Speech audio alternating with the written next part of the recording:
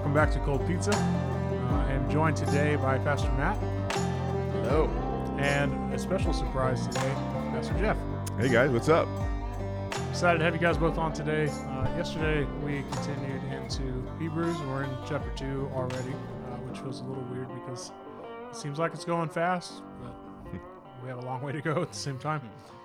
Yesterday we talked about the idea of truth having gone out of style with a pretty big opening monologue. It was your pastor villain monologue at the front end, right? A little doomsday. But that is the case that we find ourselves in most of the world, especially in the different areas in which we engage in our jobs and school and such. And I think overall the picture that you kept giving of drifting it's the most helpful picture. I mean, when we talked about it in our home groups this past week, we had kind of the picture of driving and people not realizing that their life is constantly on the rumble strip.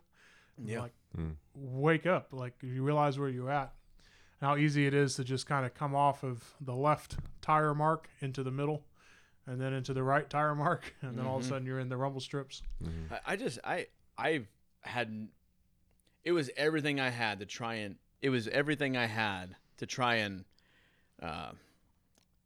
paint that picture. It was, and I still don't feel like I did it remotely justice. Well, it's just people have to experience it. Like the big one for me is when we were in Florida last year for sabbatical and we're in the water and we had some pretty stinking big waves. It was pretty cool for the kids, but all of a sudden you realize, you've been out there for 45 minutes. Mm-hmm. You're automatically sunburned at that point. But then you turn and you look and you're like, where's the umbrella? Where's the towels? And all of a sudden you're like, 100 yards down the beach thinking you were just in the same spot. Mm-hmm. Yeah. And I think it's that thinking you're in the same spotness that should be the scariest part of that. Yeah. And I was just trying to think of why culturally that's just such a reality for us. I think it has to do with American comfort. Mm-hmm. It has to do with a lack of real persecution or challenge to our faith. So it's just really easy to not realize what's at stake, to realize the danger that you could be all the way down the shore. And I think some of that's culturally too, that we at least in my circles, the people that I pastor, that we pastor, spend most of their lives just responding.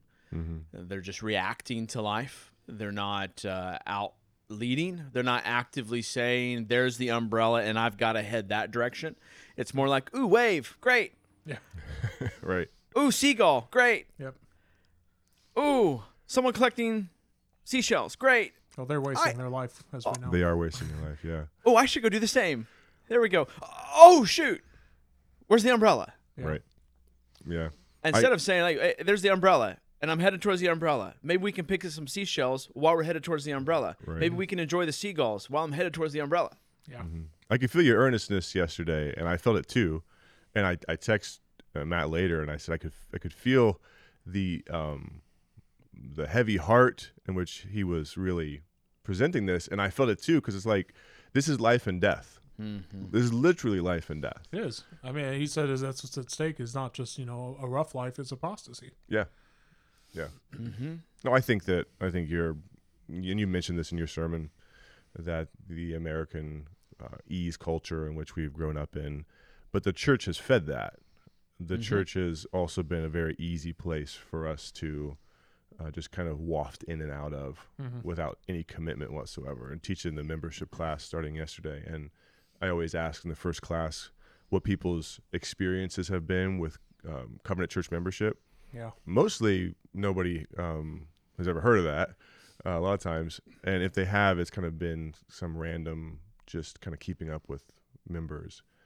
But it's pretty cool to hear the people's desire for accountability, for elders who know them, for a congregation who knows them. But mostly it's just, we went to a giant church and didn't even know the pastors. Yeah. And so it was easy to come and go. So the church has just accommodated this easy believism. Yeah, one of the challenges that I think we see in this is the fact that it's always on. It's always a danger. You cannot. Yeah. You're not in neutral. Your foot's always on the gas. There's a horror movie out there I haven't seen because I'm a baby, but I found out about the concept of it, and then I watched a clip of it on YouTube. It's called It Follows, and the premise is that there's this malevolent force that jumps from body to body, but it's in a person, and it just constantly follows you in that horror movie walking way, and it's just taking the straightest path from A to B to you at all times, and you're fine as long as you don't get near it, but you just have to keep moving and running away and running away and running away. It just pursues and pursues and pursues. And so it's that kind of constant pursuit that's happening against us. And the call for us is constant pursuit, right? Yeah. Beware, watch out for this. Don't neglect this. Make sure that you're not drifting. So it's a constant attention. It can be tough. And but I think that that's one of the big points for me from yesterday's, particularly as a husband and as a father. If we're supposed to be the wall for our family, as elders, if we're supposed to be the walls for the church, this type of thing, it's tiring to always have to be the one who's on. And it can, and that you're not nailing it in every spot, so that just kind of beats on you too. But then you realize, well, I don't have to be this alone. Yes. I have people who are driving with me. I have people who can, say, "Hey, you're getting into the lane. Watch out for the rumble strips," that type of thing. Yeah. So that was a big takeaway for me, that this isn't something that we have to do alone. That's the blessing of that covenant community. Yeah, but often people don't see it as a genuine blessing. They see it as a drudgery. As a drudgery, because it's keeping them from what? And that's the lie that they believe. Yeah. Keeping them, like you were talking about earlier, of thinking that there are other options better. Instead, that the only other option is slavery. Yep. As Jeff brought up in communion, the only other option is to go back to Egypt. But you think that it's a legitimately good option, and so anything that stands in the way, anything, there's got to be hushed. It's got to be squashed. It's got to be censored. They're removed out of the way. Yeah. You don't recognize the danger. The danger is not just swerving from the truth, but it's swerving back to falsehood. Yeah, to a ditch, to drowning. Yeah. No, we're good. And I think that's one of the important things of the text, is that it tells us, not just beware of drifting, but that you would escape. What are we escaping from? What have we been delivered from? We've been delivered from that slavery. So we're not just getting to go do whatever we want. We're going back to a master who hates us. Yeah. But the world and the culture, especially we live in now, is continually preaching at us, catechizing us every day that you can go where you want, and the option is always better. And so some people can just get really comfortable riding on the rumble strip, right? Yeah. People are always like, well, it's not until you hit rock bottom that you actually change. Well, some people are just bottom dwellers, and they get really comfortable down there at the bottom, making excuses for themselves. You get the language of 1 John of people who walk in the light. The church has to be people who are walking in the light. Yeah. Let me add another layer to that, because it's not even just the other option we think is a legitimate option, but it's not actually legitimate. It's actually going back to slavery. Let me take that a step further from the quote that I read from Pink yesterday. I was really happy that you quoted Pink. Pink, he's one of my guys. A funny story. Super manly dude for a guy with the last name of Pink. Funny, when I got down to my seat after preaching, my son looks at me and says, "Dad, I got two things for you. One," he said, "Who's Pink?" And then two, he said, "Doug Wilson couldn't have done any better." Future man right there. I was proud. That's for funny. many reasons in that moment. I was very proud. That's good. Well, then the son and I were on our way to pick up some furniture after church. And we were driving down the road, and we saw one of those like breast cancer awareness billboards with Pink on it. And Chapman says, "Dad, so who's Pink?"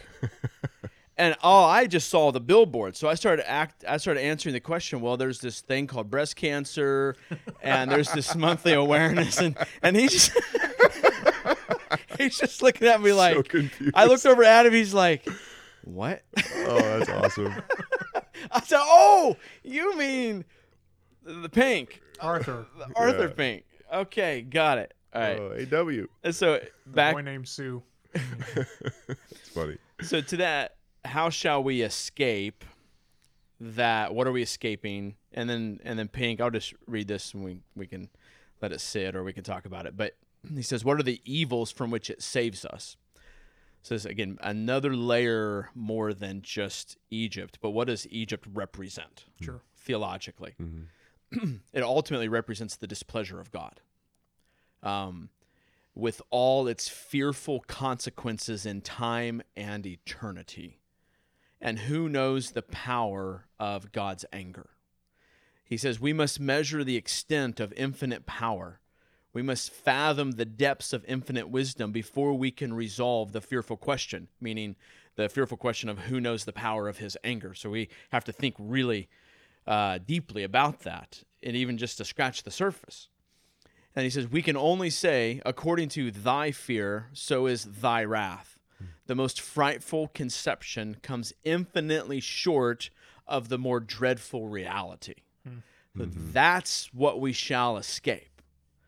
And he says, a depravity of nature ever increasing and miseries varied according to our varied capacities of suffering, limited in intensity only by our powers of endurance, which an almighty enemy can enlarge indefinitely, and protracted throughout the whole eternity of our being. These are the evils from which this salvation delivers. So we break that down, what he's saying.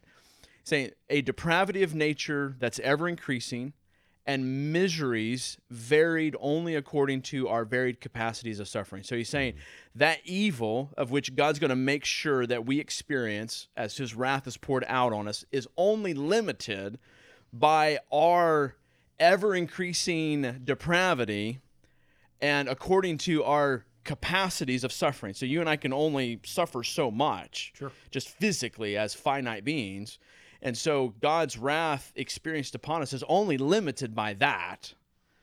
But then it says limited in intensity only by our powers of endurance, again. But he says, which an almighty enemy can enlarge indefinitely. Mm-hmm. So he's saying God can actually enlarge your ability to suffer for indefinitely, like for eternity. And Well, the same is true for the flip side for us in heaven. He's enlarging our ability to enjoy the inheritance. yeah, So that's what we shall escape. Yeah. Yeah. Yeah. That's what Egypt represents. Mm-hmm. But it fails miserably it just scratches the surface. Yeah. But on the flip side, what are the blessings to which it races? A full, free, and everlasting remission of our sins, the enjoyment of the paternal, the fatherly favor of the infinitely powerful and wise and benevolent Jehovah, the transformation of our moral nature, a tranquil or like a peaceful conscience, a good hope down here, and in due time, perfect purity and perfect happiness forever in the eternal enjoyment of God. And that is so how shall we escape? And this is How great is salvation? This is how great is salvation. Yeah. Yeah. I want to make a Rob Bell joke, but he is the joke. Yeah. Amen. No, that's crazy good. That's good. Why don't they? Well, I guess some people write like that today. Yeah. Wow. Well, if that is a great salvation that we're supposed to look forward to, which I think is one of the big problems that we talked about even in Sunday school for eschatology, that we're supposed to be looking forward to that hope. Like we should be looking forward to that enlarging understanding of the fatherly love and approval. Let's talk about today. How do we fight for that truth today? So if we need to recognize its need, that's awesome. That's what we've talked about so far. How do we fight for that truth today? Well, I think we've got to recognize where it takes a back seat. Mm-hmm. Like, where is it, to use the phrase I used on Sunday, where has it gone out of style? Where has it taken a back seat to something else? Mm-hmm. I use the idea of emotions. That seems to be a culturally appropriate statement for this moment, but maybe 10, 20 years ago, it wasn't quite that. It was just a different set of falsehoods. Really the falsehood here is that emotions can be my ruling thing, but this subjectivism. So recognizing where that. So I don't know. Have you guys seen any other examples where you see truth has taken a back seat in a practical day-to-day life? I don't know if I'm answering your question the way you want me to, but the way that I frame it is in style of worship. So anytime that I hear that kind of equation that you just proposed, where it's taking the place of something, that's idolatry. Yeah. Right. And so framing all of life, and if we say, you can hear this on Greg Can Read in his interview with me, we talk about how all of life is worship. This is what we mean. Like, this is the practical outworkings of that. It's not that you're always singing. It's not that you're always playing an instrument. It's that you're always pursuing something. And so if we're just like sin and is causing us to always want to drift in the same way that we're to pursue something, that's a life of worship. That's what it means to pursue truth all the time. And so watching for when things take the place of is the whole question of idolatry. That's good. I think real practically bare bones, you can apply that when is truth taking a back seat to anything else. And I think the emotionalism is huge right now in our culture especially. And two in particular ways I've seen it is in the pulpit and in parenting. Okay. Those two things. And I think that when we allow emotionalism and an emotionally driven liturgy and sermon and music every single Sunday with a steady diet of that for people who are already getting that daily in the world, it's just, again, continuing to feed into the claws of the enemy in this way. And so I think that's where I think that's one of the frontline battles for us, as I know you guys agree, is that the pulpit has to be blistering hot truth every single Sunday without exception. It's like a hibachi up there. Yes. To my flesh. Chop. Yeah. I mean, because all you have to do is, all you have to do, guys, is go online, you go on Instagram or whatever, and you see, I was just reading this week, a pastor who had reposted from somebody else about the church experience that you have, and this kind of like the church is a hospital, and just come limping in the doors and go limping out the doors, and it'll all be okay. It'll all going to be okay. And I was kind of flipping through this thread, and at the very end of this thread, it says, "The mothering heart of God bears witness to your grief and to your joy." And so it's all this, God's just kind of holding you to his bosom, and then saying, go and don't be afraid. And there's no equipping. There's no treating the Sunday morning like take Ephesians boot 6 camp. out. Exactly. Take that out. Yeah. So no more Jesus is my boyfriend songs? no, nor Jesus is my BFF. Or Jesus is my girlfriend? No, I'm good with it. I don't need those. I don't like that at all. We've been saying that for a long time, though. I mean, I remember saying that when I first planted years ago, and you see that trend. But that's not what's popular, and that's not what sells right now. I think that we see people who are adrift, and if you see somebody who is on the rumble strip, and there's a spark, they're waking up, right? Because that's what the rumble strip's for. It wakes you up, and they come to their home group, they come to their DNA, they come to one of their pastors, and they're like, "Hey, I need some accountability on these things, whether it's something big or something small." Then praise God. I think that is a huge proof that the Spirit of God is at work within you. But I also think that there are a lot of people that are just rumbling on the rumble strip because they're just not believers, And we see people in the church going adrift. And I mean, I've been saying this for a while. Like, we need to be highly aware that a lot of the people in our churches just aren't Christians, and it's just never been easier for us to churches have accommodated that like never before. Absolutely, because they give, Mm-hmm. and they bring kids, and they make us look successful. Exactly.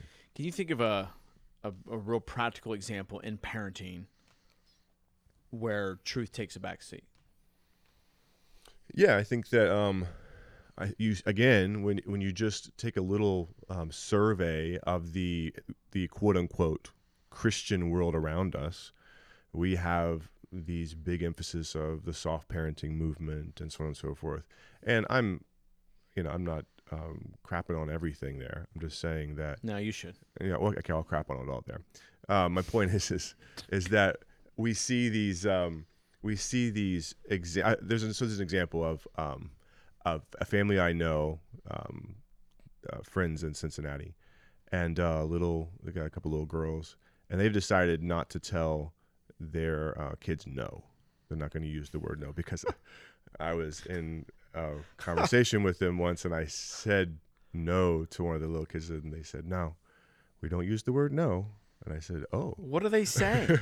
They want to redirect that. Absolutely not. No, they want to redirect that they want to feed positivity, and they want to discipline through positive action versus negative. And Tell me more. and I said, "Oh, okay." So No. right. Which is there's a great if you've ever watched the show Modern Family, I don't endorse it, but it's still pretty funny. Where they're doing that with one of the little kids, and Cam gets his hand stuck in the garbage disposal, but Claire knows the garbage disposal is broken, and the little girl starts going around and flipping on all the lights in the kitchen, and the whole time he's over there like, "Now, Lily, let's not do this or that." He's trying positively to convince her to not keep switching them all on. That sounds amazing. And finally, she gets to the garbage disposal. Of course, it's not working, and flips it, and he screams, "No, no, no, no!" Right. So we buy into these things that. So what are you going to do one day when a boss looks at that person and says no? Right. Would you please positively reinforce me? Right. Exactly. So, but we buy in. I would prefer that. We buy in. But you won't. That means you must be abusive now. Right. Exactly. If I have an abusive boss, I must It's go toxic find another work place. environment. Exactly. He told me no. Yeah. But see what it's packaged in though is these kind of things are packaged in self-worth, right? Mhm. Yeah. Compassion. And compassion and standing up for yourself. So a little girl needs to know how to stand up for herself, right? And what it's riding on the back of is a plausible argument that no means no, and that men shouldn't take advantage of women, and so on and so forth. But then we just throw out the truth and just completely swallow absolute lunacy, right? And I mean, every parent I've ever known that tries that method, they end up saying no eventually to their kid because it just doesn't work, right? But you see where there's these plausible arguments, right? And those kind of arguments come against spanking. Those kind of arguments come against parenting boys and girls as girls, and we see that the quote unquote, again, Christian culture is swallowing that stuff right now. And I think it's a result of the pulpit not being blistering hot with truth. Yeah. Let me, that is all good. Let me give an example that happened to me Sunday morning as I was prepping to teach the parenting class and prepping to preach. One of my kids came out to me in my office and kind of stood there, kind of funny, like I was like, "Dude, why are you out here?" I just want to give you a hug. Okay, which for this child, that's pretty normal. Well, then he kind of steps back and he just kind of still stands there. I'm like, "What you need, dude?" He's kind of stand, and he points to the closet in my office. I feel like that's how God responds to me sometimes when I walk in. What you need, dude? And he points to my closet in my office, and he says, "What's in there?"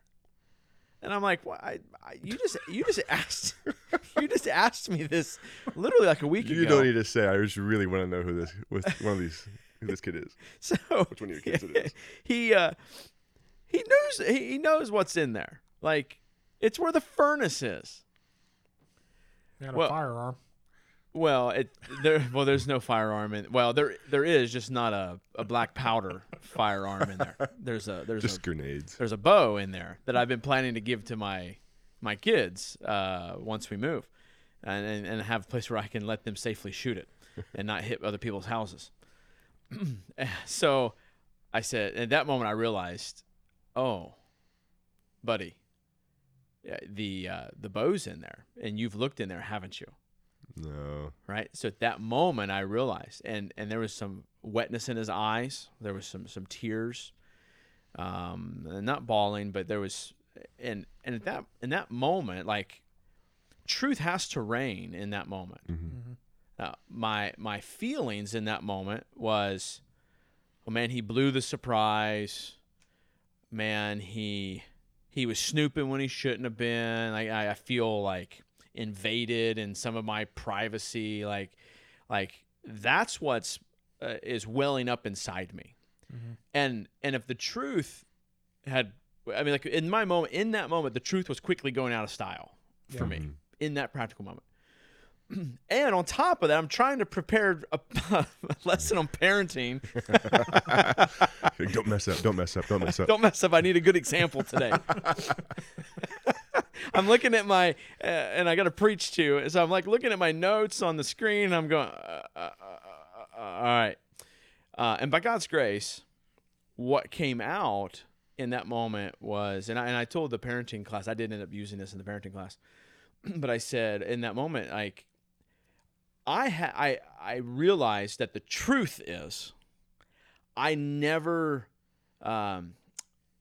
restricted him from getting inside that closet. That was never a rule. So he did not break a rule for which I could get angry at, that I could get rightfully offended by. So that's the truth. So I could not hold him accountable to something that I had not made clear to him, that I had not said to him. So I could not reprimand him for that. Then the truth is that for a couple weeks now, as I explored how long it had been since he had looked, he was walking with guilt. But what's he doing? The truth is he's walking with guilt over an offense that he didn't actually commit. He didn't actually do anything wrong. He thought he did. He thought he had broken a rule. And so he's walking around with some guilt there. Now, another aspect of truth is that what he did was unwise. Yeah. It was unwise. And so I told him, I said, buddy, it is wiser for you to not journey into a place for which you've not asked for permission. Or B, we've not invited you into. Yeah. Now, for our household, there's not much around the house that's off limits. Sure.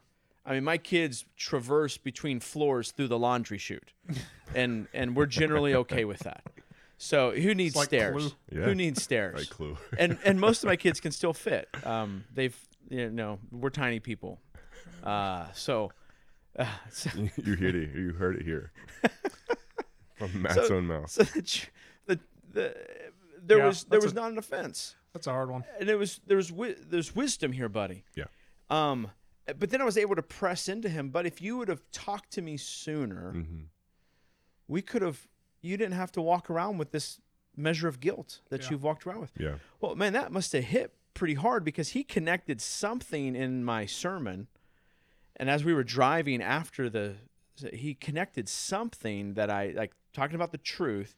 And he said, if I would have, because I was asking, what did you learn today? What was helpful? And he said, well, one of the things I realized, if I had talked to you earlier and discovered the truth, then I wouldn't have had to walk for multiple weeks in guilt. And I said, yeah, buddy, you talk to your mom and dad sooner. And even if there would have been guilt, there's forgiveness. Yeah. So that's like, to me, an example of truth had to reign, but it was quickly going out of style Yeah. in my own Well, in both heart and mind. directions. Yeah. Right. Yeah. because he would want to hide it too. Yeah, that's hard because when you said he didn't break a rule, I'm like, yeah, but there's an implied rule there. You foolish child, you know. This is daddy's office, right? Like, Yeah. stay out of my stuff. Yeah, that's tough because that's what we're running into is reminding our kids of the first and second greatest commandment, and then having to help them see how wisdom applies the second greatest commandment to everything. Like, I cannot tell you every time that you have to make sure that you save enough taco meat for the rest of your family. You need to be considerate of others. You need to treat them the way you want to be treated. And that's not a rule not to take too much taco meat. But you will be in trouble if you take too much taco meat. Like, you need to understand these things. Yeah, that's where we've been trying to, and we're kind of going on a tangent here, but I'm going to take us onto a tangent here, is trying to help my kids understand the difference between the heart of the law and the law. Yeah. Because the law can be 1/2 scoop with the black spoon of taco meat. That's the law. Yeah. The heart is care for others. Yeah. Love your neighbor. And thankfully, I've been doing that long enough now that my kids are starting to instruct each other. So my older kids are starting to say, hey, no, that's the law, but the heart of the law is a clean house that's orderly, that you're loving your neighbor with. Yeah. And I tell you, just as encouragement to you, Russ, with us, when you start to make the transition to the heart of the law, it takes a child's mind that's more developed. And I've tried to set that for us in set my expectations that conversation is it's gonna take 1,000 times. Yep. Because I'm having to shape a picture, and it's taking 100, maybe even 1,000 strokes of practical examples to paint for them this picture of the heart of that law. Yeah. So, all right, so the heart of keeping a house clean means that we're not just going to walk past a piece of trash. The heart of keeping the house, loving our neighbors by keeping the house clean looks like not just leaving your dishes in the sink. And it also looks like sweeping without being asked to. It also looks like putting your shoes up. And it looks like all these little things. Yeah. And I try to remind myself that each of those moments is one more paint stroke on the canvas for their mind and what that looks like. Well, despite your best efforts on a tangent, you provided the perfect segue, and that diligence, right? Because if Jesus is saying this summarizes the whole law, it's not as if the whole law hasn't been written. Right. It's been written. He's just breaking it down into two. So just because you know the summary doesn't mean you don't have to know the source material. Be diligent. Go know the whole thing. Yeah. Sure. Have those 1,000 opportunities, those other books of the scriptures that outline all this. Well, and he says pay attention so that you don't drift away. One of the things I didn't tie it here because I didn't think about it until just now, but that gets back to our theological maximalism. Well, how do you make sure you don't drift away? Well, you need a thick, robust theology across the board. You need to know how it all applies. And that's a lifelong journey, but it's something that if you don't protect the borders, then you're going to lose the house at the middle of the estate. Yeah, that's good. That's good. One of the other examples that I had, I gave this one in the sermon, but just to tease it out a little bit more here, was that tone is more important than truth. I hear this in preaching, teaching, relationships.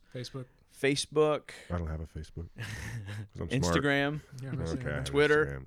I have Twitter too. I was going to I say. have 5 followers. I think they're all Russian spies. They are.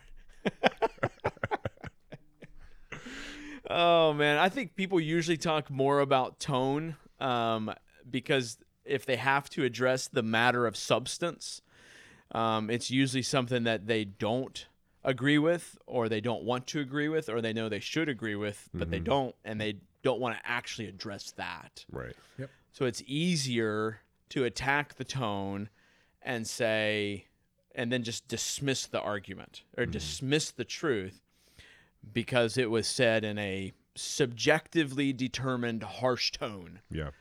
You judged it not by God's standards, but by your standards. Reading Mark. Wait, you mean that God that has infinite wrath and that can expand your perception of that wrath infinitely? That The one? very one. Yes, that very The one. very one. Let me read. I'm teaching a short devotional at my kid's school, and I don't know if they gave this passage to me on purpose, but Providence. the luck of the draw. The Pharisees came and began to argue with Jesus, seeking from him a sign from heaven to test him. And he sighed deeply in his spirit and said, "Why does this generation seek a sign? Truly, I say, no sign will be given to this generation." And he left them, got into the boat, and went to the other side. Like, Yeah. wow, Jesus, that was not very gentle and lowly of you. That was quite harsh. Yeah.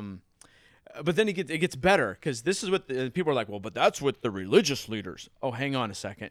The very next verse is he's in the boat with the disciples, and they had forgotten to bring bread, and they had only one loaf with them in the boat. And he cautioned them, saying, "Watch out, beware the leaven of the Pharisees and the leaven of Herod." And they began discussing with one another the fact that they had no bread. And Jesus, now what I feel like a schizophrenic here, because he says they had forgotten to bring bread, but then it says they only had one loaf of bread. Then Jesus says, "Hey, there's this thing called leaven, you should beware." And then they continued discussing that they had no bread, but they have one loaf of bread. Not enough bread. But apparently, yes. And Jesus, aware of this, said to them, "Why are you discussing the fact that you have no bread? Do you not yet perceive or understand?" Let me put that in common terms. Why are you stupid? Why are you still so dumb? Why are you still so dumb? But Jesus doesn't stop there. He goes, "Are your hearts hardened?" Which is, he's pointing back to the Pharisees. That's the point of the leaven, is that the leaven had seeped in and their hearts had become hardened. So here he's saying, are your hearts hardened?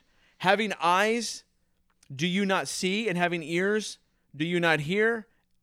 He's quoting Psalm. I think it's like Psalm 114. We become like the idols that we have, that we make with our hands, having eyes we cannot see, and ears we cannot hear, and mouths we cannot speak. And then he says, and do you not remember? Like, does your memory suck? Do you not remember when I broke the 5 loaves for the 5,000? How many basketfuls of broken pieces? So I just, that goes on. But Jesus's tone, like, the question for tone comes down to what's the motive behind the tone? Yeah. What's the motive? Is it just being provocative for provocative's sake? Is it just being sharp for sharp's sake? Is it just being, because here's the reality, because you can be soft for the wrong motive and still be wrong, but you would be baptized as golden today. Oh, yeah. Or you were soft arguably and more gentle. dangerous. You were loving. Yeah. Yeah, and it could be more dangerous. Well, I think one of the helpful components for like elders is the specific language of fits of rage. Yeah. That is distinct. Yes, we're not to be harsh, and that's in another passage, but the idea of fits of rage is orders of magnitude different than a harsh tone. Jesus is not in a fit of rage here. Right. Yeah. Right? This is cutting to the quick. It's a hibachi, fiery pulpit. And Yeah. yeah, exactly. enough. And the questions that I think you should ask, it's funny when you sit under the preaching of God's word, especially if you're a member of a covenant community. I think it was Ben Johnson who said a long time ago, like, hey, don't expect your pastor to preach to you as if he doesn't know you. Right? Like, so we know our people. We're going to preach to the sin in the room. I, for one, am thankful for that. You know, I mean, I've preached to your guys' sin. I know you've preached to mine. I know you guys pretty well in your preaching, so I know when you're coming after my wife's sin, and I'm thankful for that. I'm like, yeah, get her, right? Right. Help me out. No. So but I think I don't understand sometimes when we come to hear the preaching of God's word, I don't know what else we expect. Dr. Phil. We do. I know. Yeah, exactly. Well, but even he's a jack, right. But donkey. Right. Thank you for not making me edit that.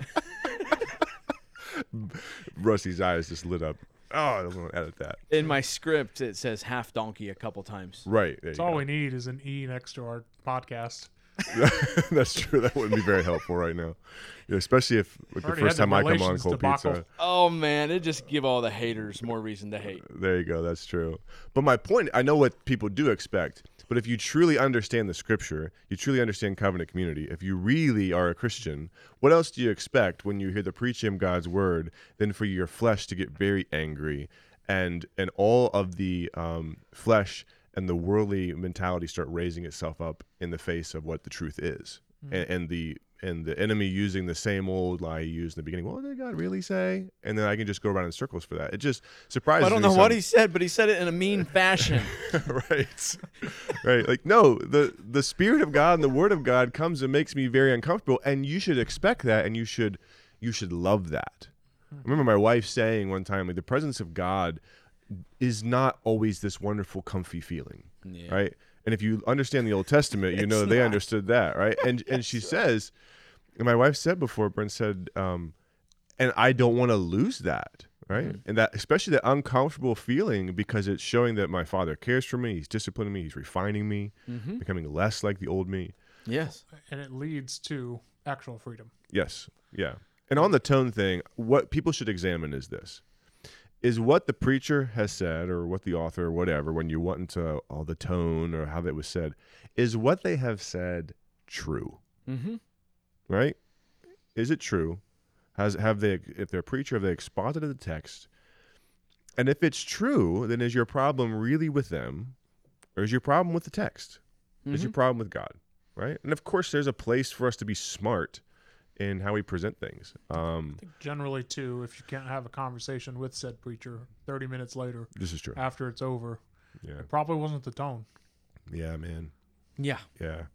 Man, I'm just telling you. I can tell you when I prepare to preach, my tone is intentionally chosen.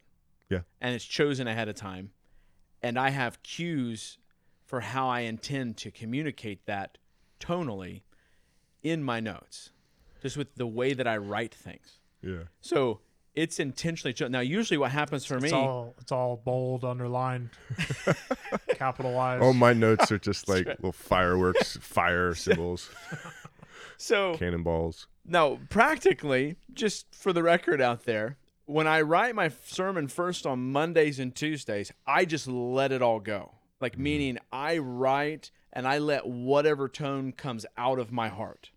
Like, it just comes out. And then between Monday, Tuesday, and by the time I finish it up on Thursday, what happens is sometimes some of that tone I recognize is coming from a sinful heart. And so I will pull that back. Sometimes I recognize I'm softening something from a sinful heart, and I'll actually turn up the volume on that. Yep. So I actually walk through the motives of the tone of my preaching throughout the entire week, and I purposely let it come out on Monday and Tuesday in a sort of a communing with God sense, like a David in the Psalm sense, where I'm putting it out there and then saying, all right, Lord, adjust this. I need you to adjust the volume so that I speak this at the right volume that's appropriate for the text and appropriate for these people. Yeah. I do the same thing. Mondays is just unfiltered typing, Yeah. you know? Yeah, it's very devotional for me. Yeah. I don't write my sermon until Saturday night. What? Because you're really I thought smart. you wrote it on Sunday morning.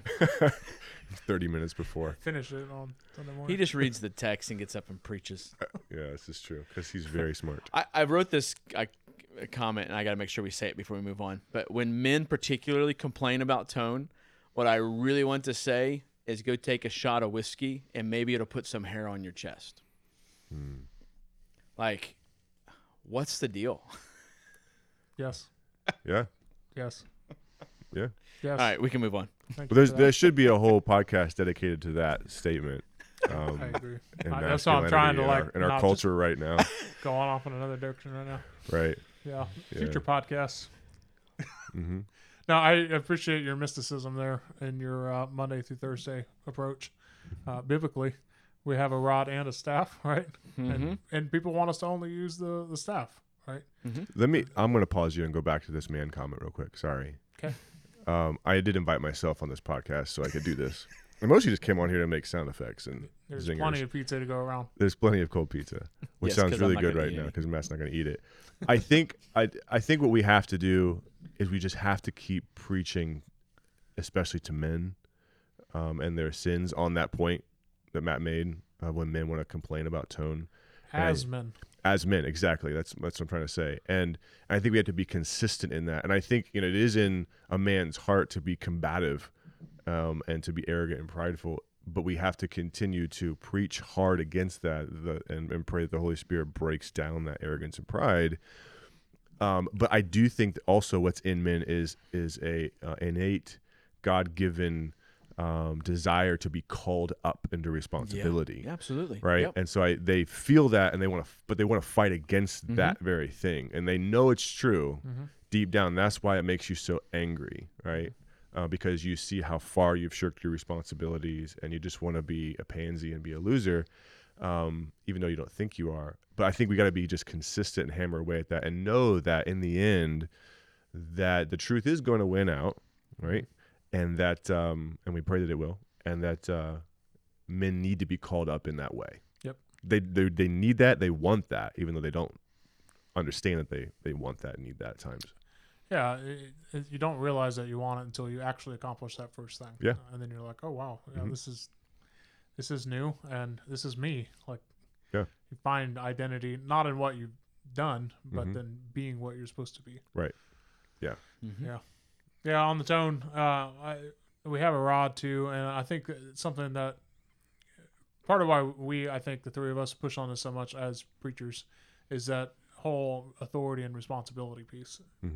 If I have the responsibility to preach the text, then I have to have the authority to say it the way it needs to be said. Yes, absolutely. If I don't, then I don't actually have that authority. Which means you cannot be held responsible. Yep. Exactly. And so then why do we find then the church pandering to those things is because they have a flock of people who don't actually recognize them as an authority. Yeah. Yeah. And man, if that's what it is, fine, call it that. Right. But that's not what we find. Yeah. So Yep. That's right. Yeah. good. Well, do we want to wrap up?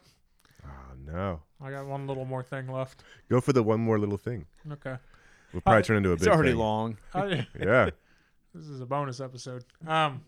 Just do a part 1, part 2. That's what the pros do. I was listening to you talk about people distancing from the church and it being just that first telltale sign for us. And so, Jeff, how long did you say you've been doing this? Being a pastor? I've been in vocational ministry for 20 years now. That's a good round number. Yeah, it's about that for me. Well, I Yeah. started when I was I'm 2 years 18. behind you, so Yeah. we've combined 58 years of pastoring at this table, and we've seen it from youth to middle age to older folks. Yeah. That this is the telltale sign, and the common response will be like, "Oh, well, it's just they're leaving your church, they're leaving you. That's the issue." I'm like, no, you're missing the picture. What we have seen is people distance from the church and not move on to another one. No. They move away, not just from the church, they move away from Jesus. Yeah. That's what we're really concerned about, despite what most people would tell me I'm concerned about otherwise. Right. And usually how that happens is they will leave, our church or another church that's solid, and then they will find a church that accommodates them because they still need to ease that feeling. Yep. And they still need to be a Christian in their mind. I think I also mentioned this in my community devotion. My dad's been a pastor at the same church for 47 years. And I without fail, every time somebody would begin to be in trouble, I remember him saying they're isolating themselves from the community. And that was the first sign, right? And it was simple stuff, usually sports, usually their kids' sports. Yeah, there's always an excuse. There's always a good excuse in their mind, for these things. And that was always the first sign. And then it was a pretty fast, really fast then slip. Exit Down that ramps are slope. pretty quick. Yeah, exactly. All you got to do is pull off a little bit. Yeah, exactly. Just there's no rumble strip there. Yeah. Yeah, I think the only thing I would add to that is, even in best case scenario, they leave and go to another good church. Mhm. If what they're running from here is the truth, and the truth is going out of style, then at best they go to another good, solid church that's going to preach the truth, but the truth of who they are and the truth that they're actually running from Right. is going to have some darkness put on it. It's going to be hidden for a while. Yeah. It might be a year. It might be 2 years. It might be 3 years. And what do you think's going to happen in that 1, 2, 3 years? It's not going to drift naturally towards the good. Yeah. Apart from an outside force working on that. Once we get to Hebrews 3, do not neglect. That's the my goodness, what does it say? Prodding each other, lest your heart will grow cold. Right? Like, so that's what's going to happen. Now you don't have anyone, or you have fewer people that are willing to do that, or able to do that, or even know that they should. Yeah. Yeah. And so now you spend 1, 2, 3, 4, 5 years. And if the drift is naturally away from the truth, then you've just put yourself in a way worse situation. I mean, best case scenario is I'm struggling here, and I want to go to another church.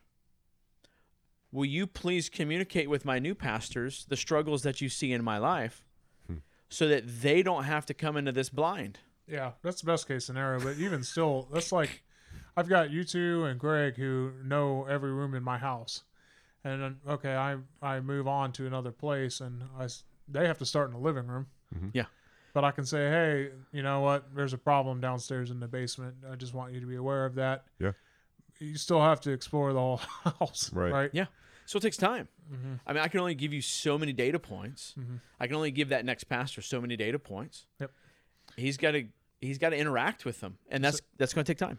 Well, that's one of the present aspects of the great salvation, right? Is that we have a community that knows our house, knows us.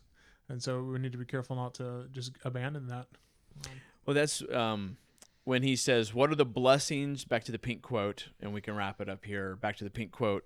He says, and what are the blessings to which it races, this great salvation, right? And he says, the enjoyment, or he says, a full, free, and everlasting remission of our sins, the enjoyment of the paternal favor of the infinitely powerful and wise and benevolent Jehovah. And then he says, the transformation of our moral nature, a tranquil conscience, and a good hope down here. Hey, that's what we can drift away here. So I know the grass always seems greener, but maybe the grass is dead right around you because you keep crapping on it. Yeah, and their crap's not good fertilizer. Well, how about we wrap up with this instead? No one came to you for the list of 4 things at the end, so why don't you repeat those for us? Let me find them. So it was 4 reasons from Pink why we should pay great attention to what we have heard. The first one is this: because of the glory and majesty of the one by whom he has communicated his mind and will, the Son. Second, because the message of Christianity is final. Third, because of the infinite preciousness of the gospel. And fourth, because of the hopeless perdition and terrible tortures awaiting those who reject or let slip the testimony of God's wondrous grace.